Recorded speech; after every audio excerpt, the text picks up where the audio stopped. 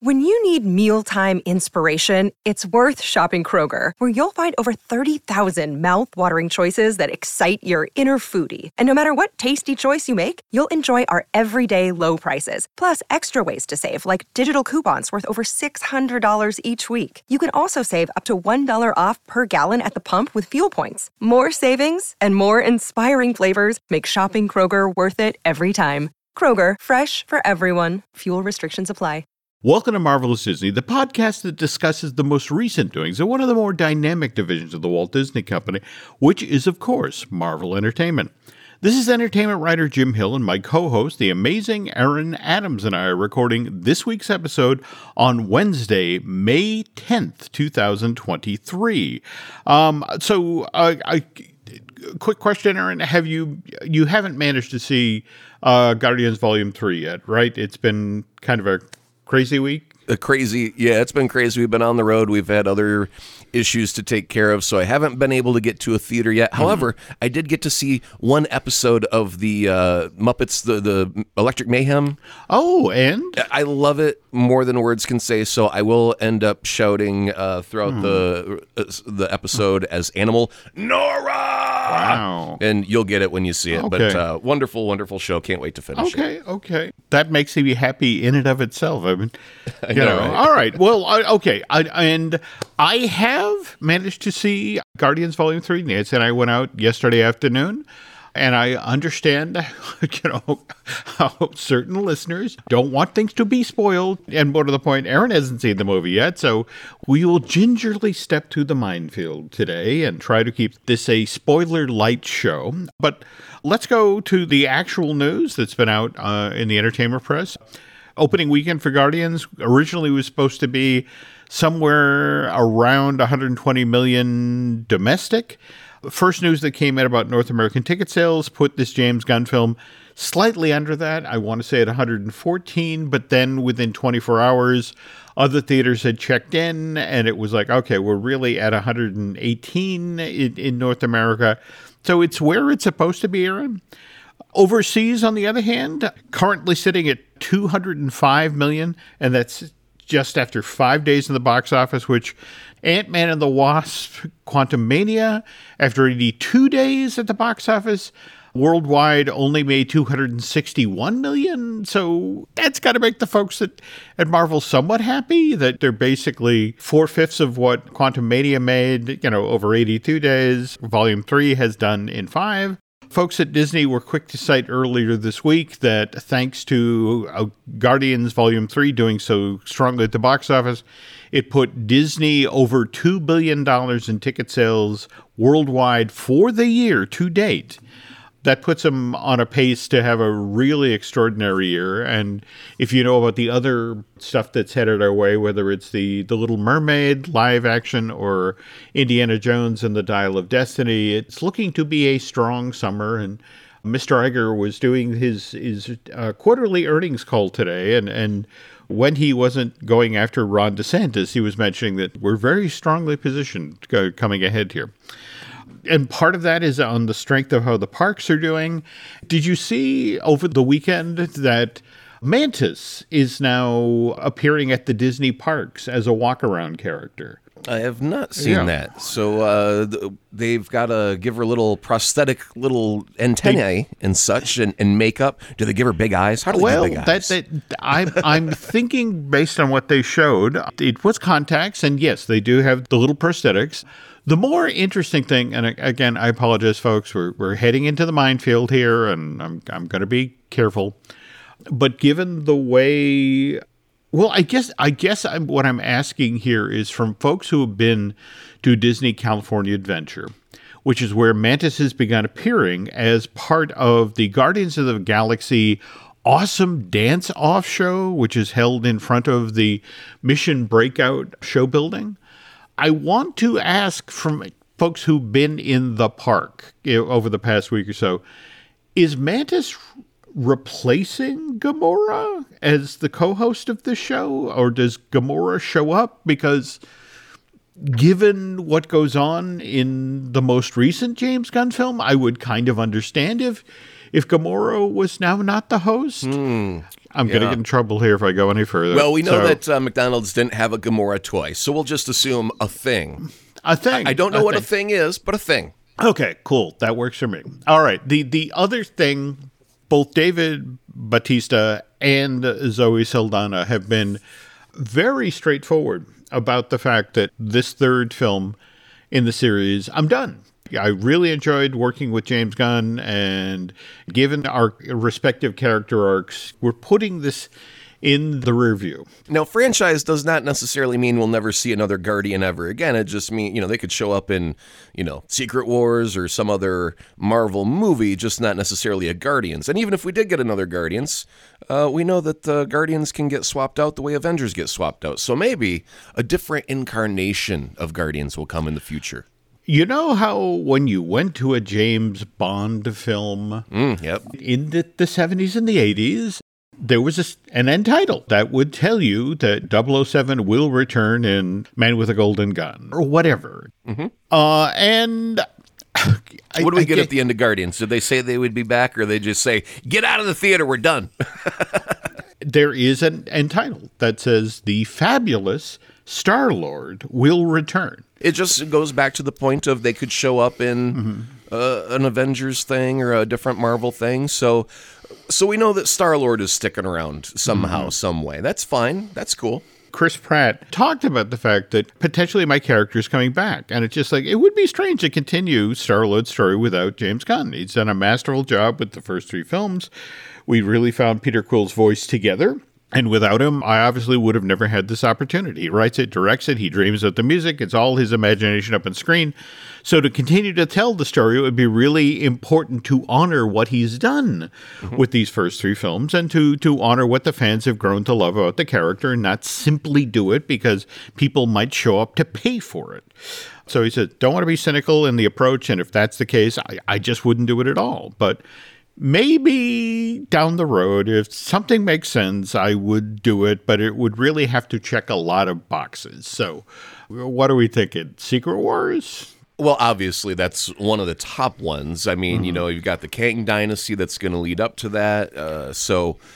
Let's see. I don't think we have too many other spacey type heroes outside of the Marvels, but I think we've got the 3 girls in that story, and I don't think we need a Peter Quill showing up there. I'm just trying to think of other space-type scenarios where he could show up. I mean, if he's off in space somewhere, that does kind of put him far out of reach for a quick cameo.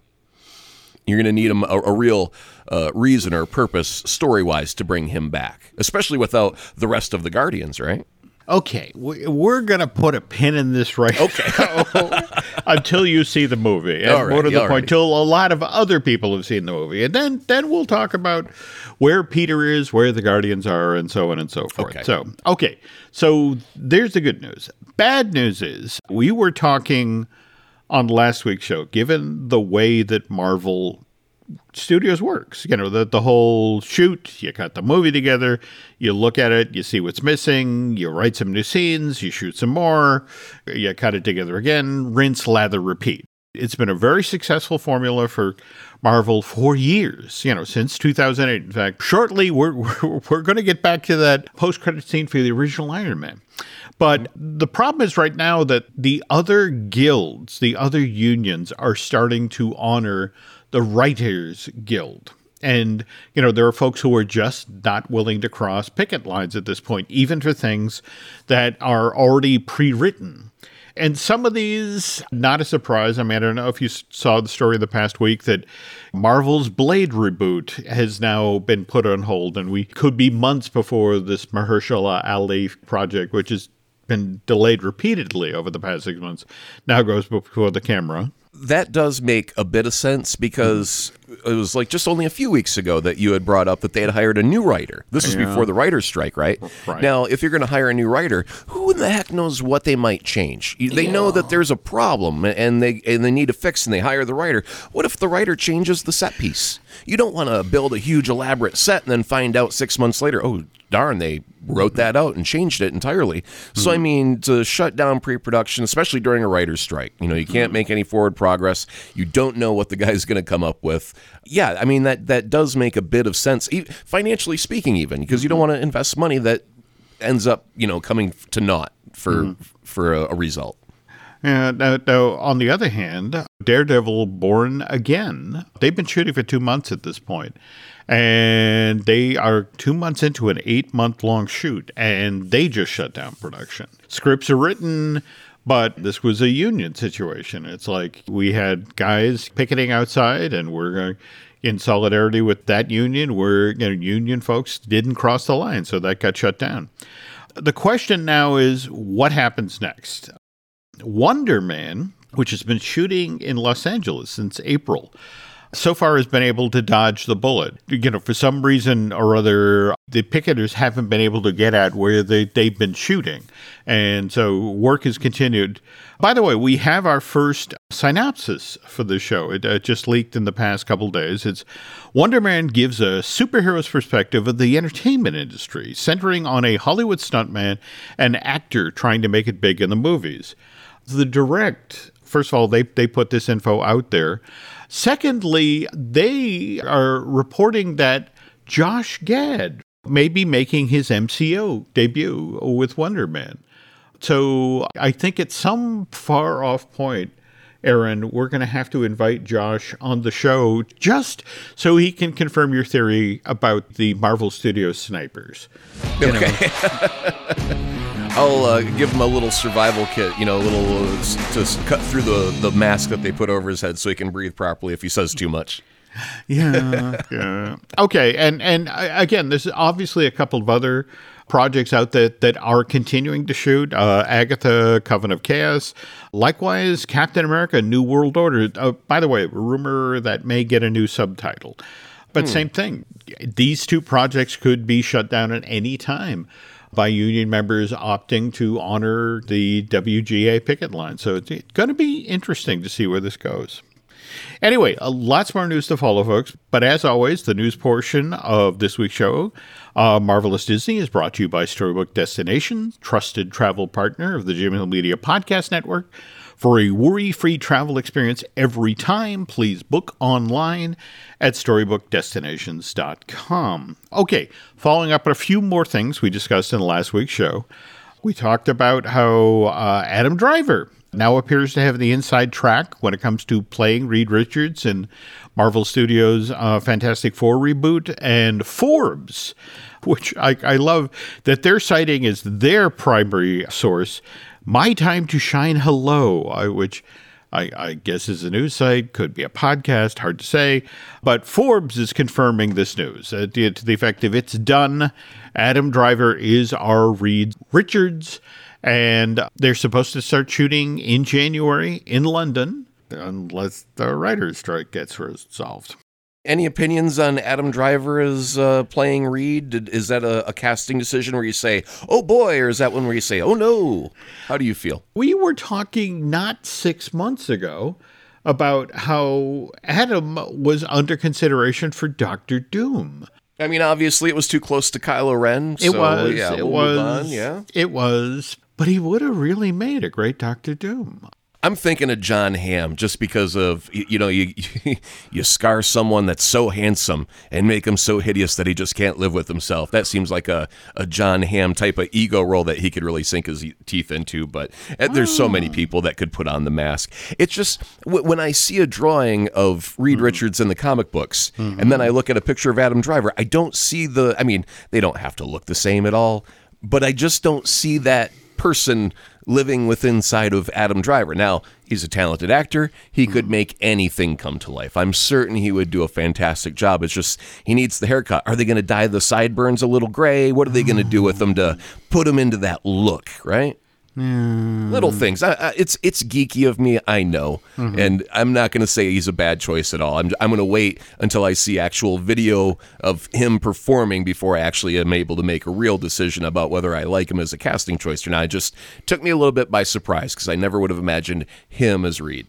It wasn't all that long ago. We were hearing, the notion was start with Sue Storm and then build out from there, but I guess you do what you do. So, and speaking of writers, and we talked on last week's show about the end credits or the post-credit scene for the original Iron Man and Samuel L. Jackson's initial appearance as Nick Fury.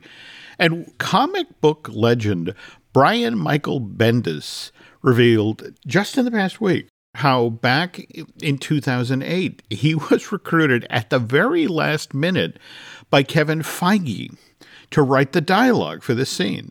As Bendis explained, he said, I got a call from Kevin who said, Samuel L. Jackson is showing up tomorrow to do a favor. He's just showing up and we're going to wing it. And so Feige then turns to Bendis and says, do you have time to write anything? And so comic book writer says, yes. But his memory was of this opportunity. So it's like, write everything you can think of. So he stayed up all night and he said, it was kind of a writer's puzzle. I wrote a couple of pages down. I wrote every serious thing you can think of and then every dumb thing you can think of. So the idea is to be there on the set and to give Robert Downey Jr. and Samuel L. Jackson some options. And so there was one version that Bendis dreamed up of the post-credit scene for the original Iron Man. The idea is you set up Iron Man as public enemy number one. And Nick Fury is, was supposed to say, I'm here to shut you down. You're done. There's no Iron Man. Mm-hmm. Fade to black. On the other hand, there was the version of the ending which sped up the whole Avengers Initiative thing to the effect of that Nick Fury would have said, welcome to the Avengers. And then that would have hit the ground running. Though he gave all the pages to Feige on the set. And Feige opted to go with what eventually was filmed. And to Bendis's way of thinking, it's like, it was a good choice. It's a good cliffhanger. You leave the movie thinking about the story told, and you're creating what you think might be the next story. And, the takeaway is the credits show a world of imagination beyond what the audience was just shown. And it isn't that what the movies are all about. So I love that he popped the hood on that particular moment in the movie, just as you and I were talking about it. I have a feeling that Feige had chosen Brian Michael Bendis specifically because, Brian was the one that started the Marvel Ultimates line with, Ultimate Spider-Man, and the Avengers were renamed the Ultimates for that line. But that was the first time we got a black Nick Fury that looked like Sam Jackson.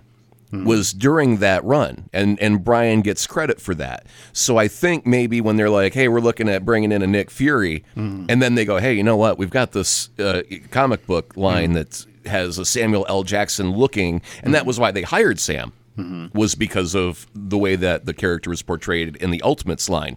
So I think they went back to, straight to the horse on that one and go, hey, Brian, you gave us a great Nick Fury by imaging him as Samuel L. Jackson. Guess what? We just hired the man himself. What do you say you put some words in his mouth one more time, just like you did in the comics? What do you say, buddy? Okay. Well, speaking of putting words in his mouth, Bendis evidently was a fan of Sam's work in the infamous Snakes on a Plane. And evidently there was one page of possible dialogue to the effect of, again, that this would have really blown the rating for the original Iron Man, but basically it was Nick Fury turning to Tony Stark and get that mother effing armor off your mother effing body. But evidently, that was more done to just amuse the folks on the set. It's like, we got to acknowledge that Sam's the Snakes on the Plane guy. But we were just talking about Samuel L. Jackson doing such a great job with Nick Fury, and remember, it wasn't all that long ago that people were praising Jonathan Majors' work as Kang in Quantum Mania, and we're still in that gray area as to what happens next here. And in fact, just this past week, on the heels of the March 25th arrest, Jonathan Majors appeared in a lower Manhattan court via Zoom. And basically, what was going on here is the case was continued. Their lawyers on both sides are still prepping. It looks like at this point, it won't be till June the 13th till we know what's going on here. And I know there's a lot of folks at Disney and Marvel that want this resolved one way or the other, because even with the Writers Guild, there's a lot of stuff coming down the pike. And just to circle back to CinemaCon, the follow-up on, folks have begun talking about what they saw in the big room and the footage that hadn't made it out to the world yet. And for the Sony presentation, people just cannot stop talking about Spider-Man Across the Spider-Verse. It looks like the exhibitors there came away like, oh, this is going to make so much damn money this summer. And they're excited that it's the first of two that, people will be compelled to come back to. So the exhibitors are solidly in the corner for this sequel of Spider-Man Into the Spider-Verse. On the other hand, Kraven the Hunter, there are a number of exhibitors who are just genuinely concerned about this first truly R-rated entry from Spunk, the Sony Pictures universe of Marvel characters. And they were looking at this, and it's like, I know everybody's talking about how this is supposed to be like Venom, only with more of an edge, and the fear is it really looks more like Morbius. That's an insult, Jim. You should take that back. Those are harsh words. How dare you? That's just mean. How dare you call someone a Morbius movie? Yeah. So that's kind of where we are right now. So and again, the thing that's frustrating about this, in fact, the number of stories about Marvel and how the WGA thing really is tripping up how Marvel Studios typically works. And for example, Kelly Marcel, the woman who wrote the first two Venom movies, and by the way, is slated now. She's written the script. She's slated to direct Venom 3. But she was telling the story about how when you work with a Tom Hardy, he's a guy who really likes to ad-lib, and they collaborated on the set. So do you remember in the first Venom movie, there was a scene in the restaurant where Eddie Brock climbed into the tank with the lobsters? Yep. That was Tom Hardy. I mean, that was something they came up with on the set. And Marcel flat out said the lobster day was utter chaos. But the thing is, when you work on a Marvel movie, you have 4 and 5 days like that typically. That's where the joy and the fun and the madness of the movie comes from. But they were a month into shooting Spider-Man No Way Home. It was only then they made the deal to bring in Tobey Maguire and Andrew Garfield. So they started rewriting the third act of the movie to bring in the two other Spider-Men. And when you're this loosey-goosey about the sort of the films you're making and looking for the fun or taking advantage of opportunities of actors that are suddenly available, and to now be in a situation where there's a writer's guild strike and, pencils down, you cannot do this. It's going to be hard for Marvel to be Marvel going forward here. I think there's a lot of filmmakers that have actually kind of changed their habits a bit. Mm-hmm. And matter of fact, it was just today I saw a quick interview clip between Ben Affleck and David Fincher about directing movies. Mm-hmm. And Ben Affleck's whole thing was, some actors, they get paranoid because you'll do a take and the director go, okay, let's do 2 more. Mm-hmm. And the actor's like, what did I do wrong? What do you want more of? What did I miss? And it's like, you didn't miss anything. Mm-hmm. And there's this discussion between Ben and David about, a director has a vision in their mind, and some people get so beholden to it that if you don't get it exactly, we got to keep going and going and going. But then, like in Ben's case, he will shoot exhaustively, looking for something that maybe he didn't think of, letting the actor have a chance to bring something fresh to the table. Mm-hmm. And so he'll do multiple takes, and some actors just really get self-conscious. Like, I'm not doing a good job. And it's like, no, we're taking the ropes off of you. They're taking the chains off to let you explore the character and find something that we may not have thought of before. And, David kind of had an agreement to this whole, we plan for the best, but we have to allow ourselves to discover in a moment. And I think that, Marvel, adopted that early on, and they really, made it part of their structure and how they make a movie. But I think other people have looked at the success of Marvel and go, what the heck are they doing that's so different from us? And that may be one of those things where obviously you've got a budget to, be beholden to. Yep.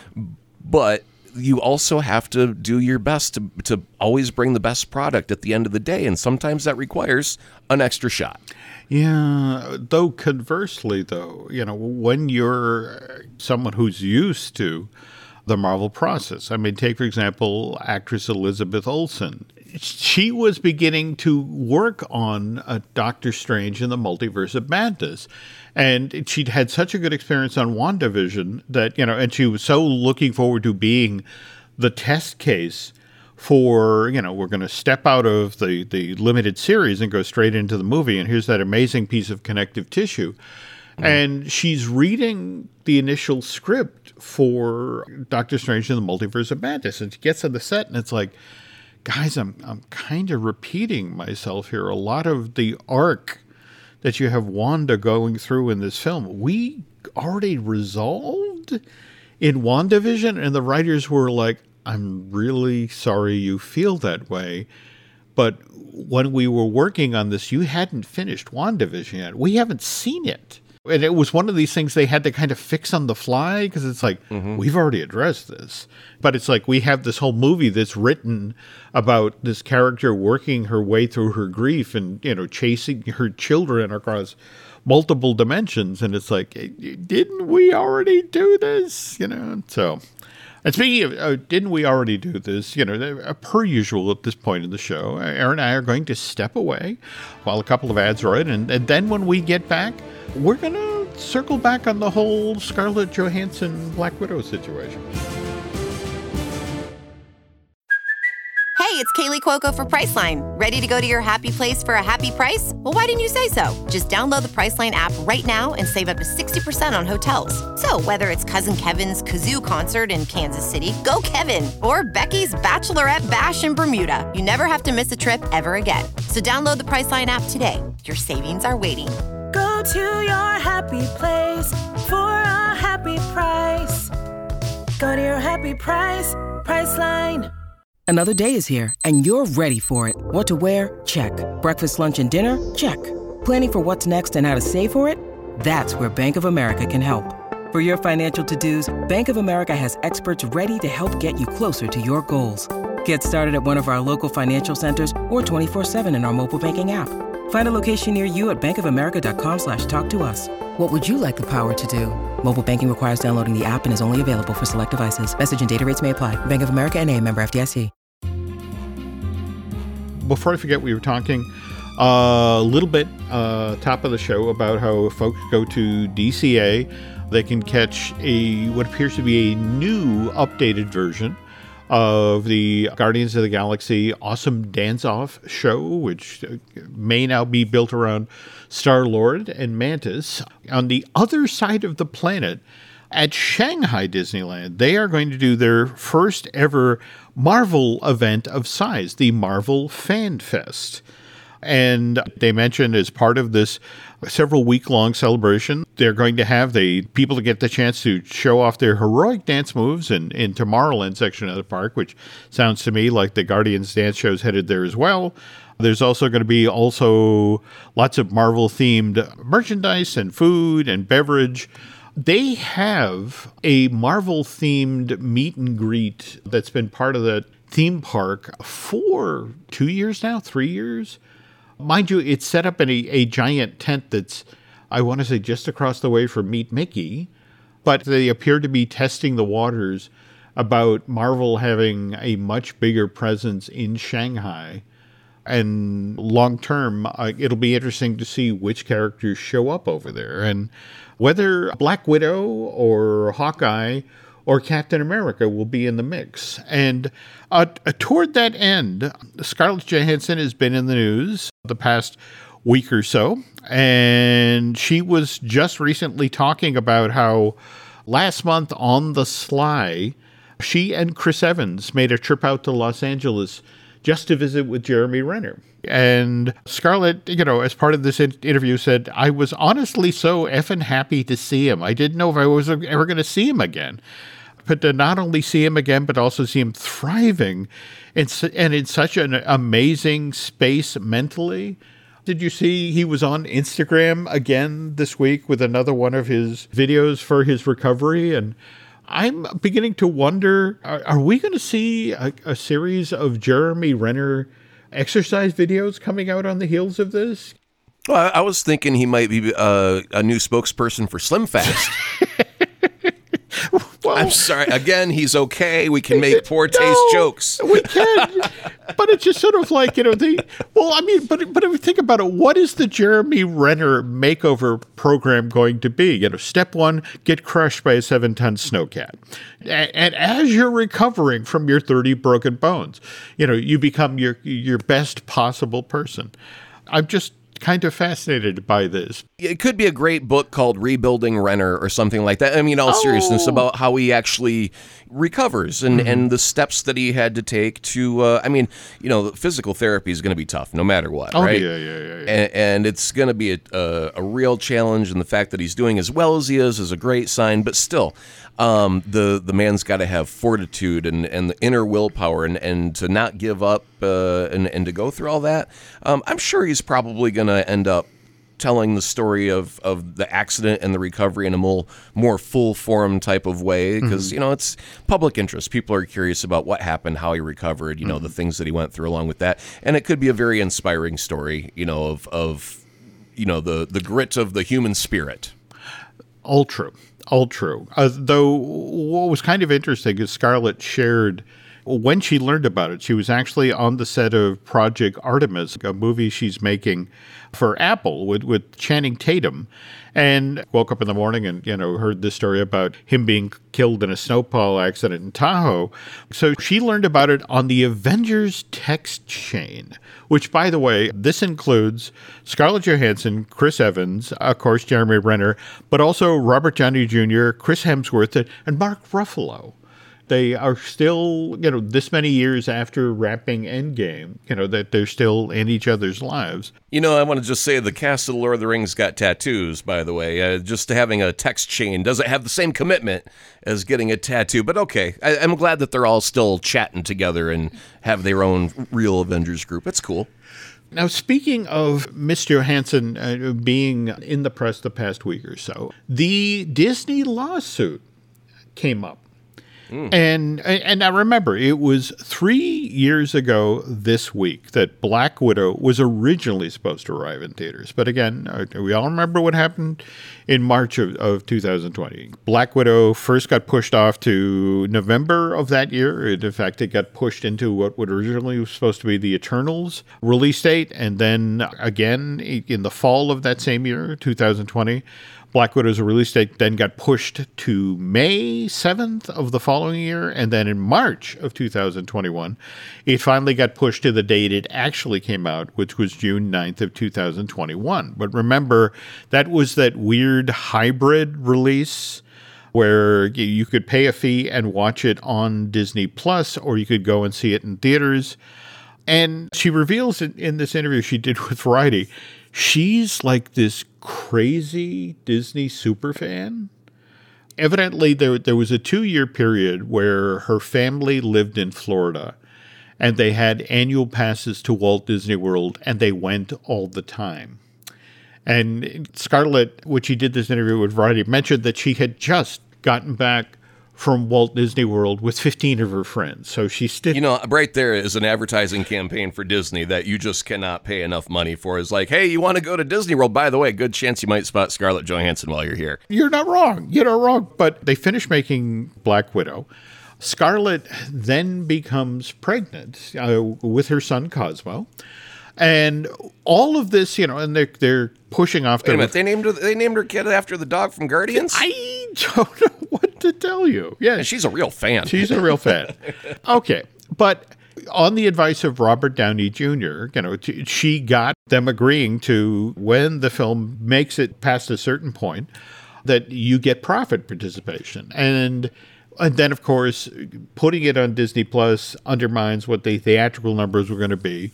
And Scarlett was like, I've made 8 of these movies for you guys. I honored my end of it, and you guys got to hold up your end. And Disney initially was talking out of both sides of its mouth. For example, it was bragging to Wall Street that because Black Widow had been a Disney Plus premium offering that you paid like $19 to get, to see Black Widow at home, that they had over just one weekend raised $60 million off of that.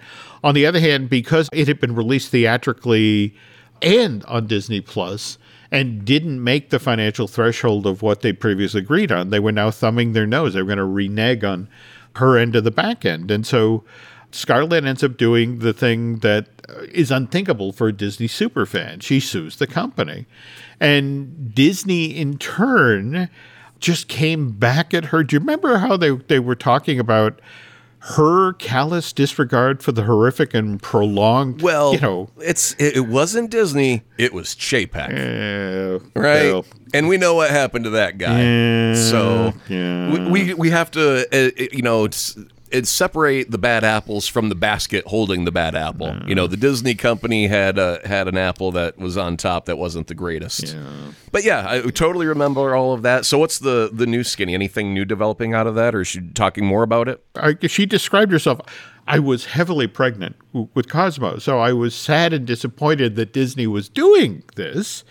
On the other hand, her agent, flat out said, I lost my mind. And it's like, said, how dare you make it seem like she's not worth the money or that she somehow hasn't earned this. And this was actually the first real slap that Chapek got, the first of a series of slaps that Mr. Chapek got during his short tenure as CEO at Disney. And 2 months after she sued, very quietly, and in fact, roughly a couple of weeks after Cosmo was born, Disney and Johansson settled. And they haven't necessarily revealed the terms, but the number that got bandied about is that Scarlett was given $40 million to be quiet. I will also shut up for $40 million, by the way. Just want to throw that out there. Go ahead. I'm far more negotiable than that. Okay. A cool 20, there right? There we go. We'll back off for 20. By the way, what's interesting from Scarlett's point of view is she now lives in the best possible world. She is still developing her Tower of Terror movie for Disney, and Taika Waititi is still slated to direct this thing. But on the other hand, she talks about how she's out in Los Angeles enjoying her life, and she says, I can't even walk through a restaurant without somebody saying, good for you, standing up for yourself. And I said, I see that it had a bigger impact. I get support from strangers who have no skin in the game at all.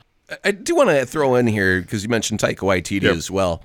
I want to say that the Disney company, and I'm not a Uber fan by any means, but the Disney company has got to be a really, I don't want to say great place to work, but I mean, imagine where, Taika was working on Star Wars movies, and then, a different Star Wars movie didn't do well, and they go, hey, maybe we're not going to do these other things. And then they kind of push off all your plans and hopes and dreams, but they're still working for the company. They're still making projects. It's not like there's bad blood. Just because you get taken off of a thing, it doesn't mean that there's ill will with all of these people. It just means timing's not right or something like that. So, I mean, there's a lot of times where we've seen a director get taken off a project and be like, I'll be damned if I ever work for those people again. And it just doesn't seem like, especially Scarlett Johansson, after suing a company, goes back and works for them. You don't go back and work for people that you hate with a passion. You have to have a group of likable people, creative people, like-minded, that want to create great entertainment. And so in that instance,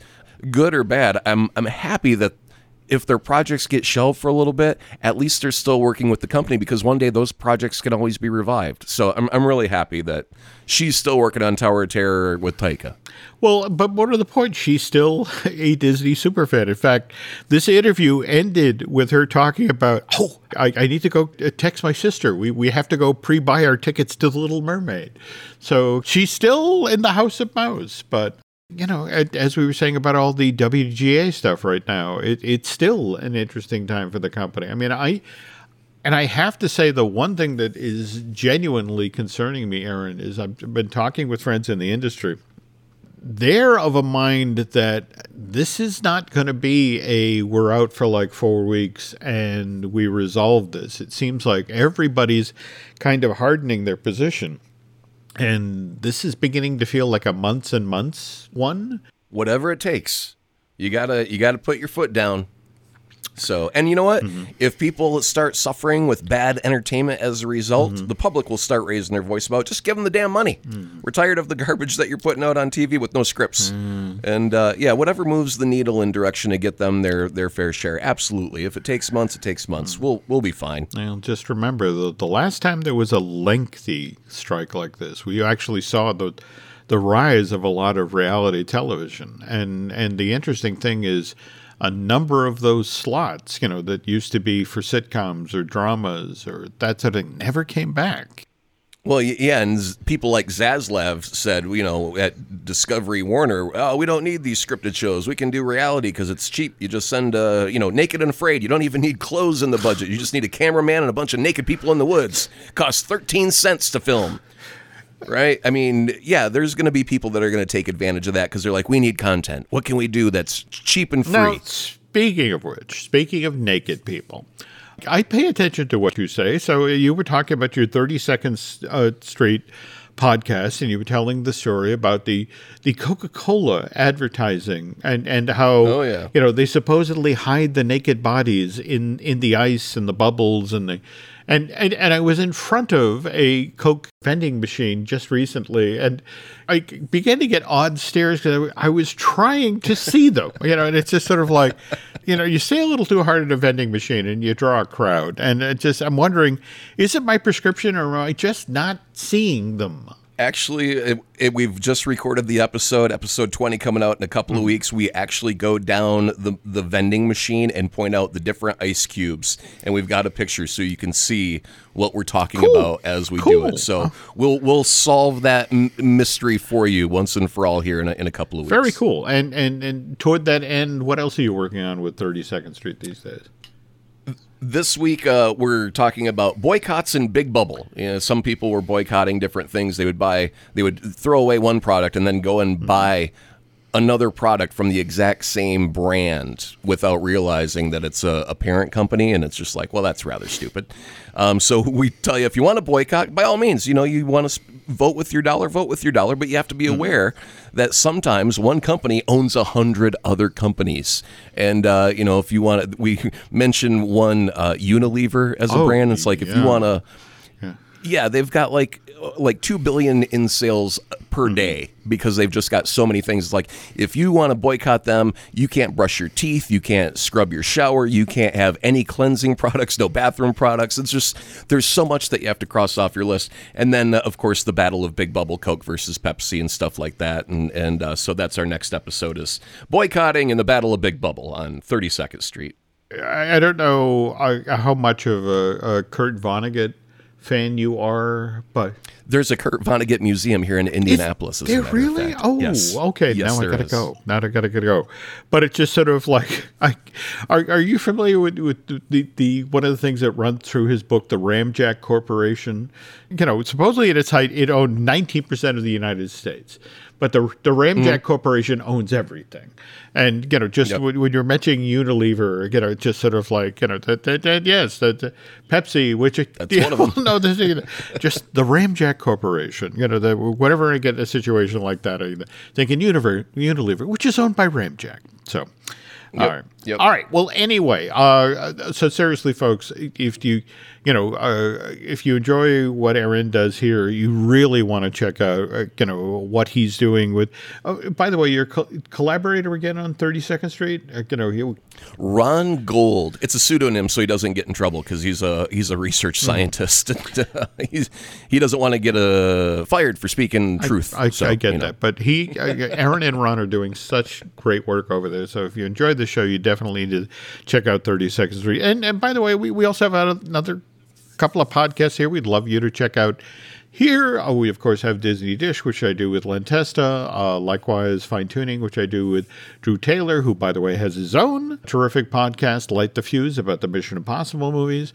And then, of course, we have Looking at Lucasfilm. Brian Gunn and I finally got a new one out the door, and we're working on a new episode of that, debut next week or thereabouts. Beyond that, where else can the nice folks find you, Aaron? Well, right now you can just go to the same old Twitter place, at Azaprod, AZAPROD. And before we wrap up, I wanted to throw one little nugget out there for our local people in Indianapolis or the Indiana area. very cool Marvel event coming that I wanted to make sure everybody's aware about. We're going to be going, my wife and I, are going to be going to the Butler Arts and Events Center, the closed hall, for Spider-Man Into the Spider-Verse in concert. They're going to have a live orchestra and I've DJ. heard about this. And yeah, they're going to be playing the film and the whole thing with a live orchestra and DJ. I'm very, very excited about it. I want to say it's October 3rd. Wow. So get your tickets for it if you're in the area. I'll see you at the venue. It will be flipping awesome. Cool. Wow. Okay. All right. Now back to the Twitters. Jim, where can we find you at? I'm on Twitter and Instagram as Jim Hill Media, and over on Facebook is Jim Hill Media News.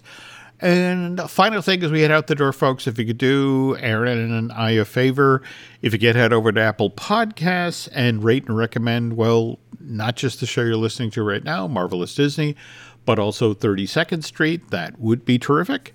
And if you really, really, really like what you heard here today, you want to head over to Bandcamp and subscribe, that would be cool too. That would, help us, pay for tickets to see Into the Spider-Verse, as a concert thing, which I have to check and see if that's coming to New England. But anyway, that's going to do it for this week, folks. So thanks for listening, and Aaron and I will be back soon.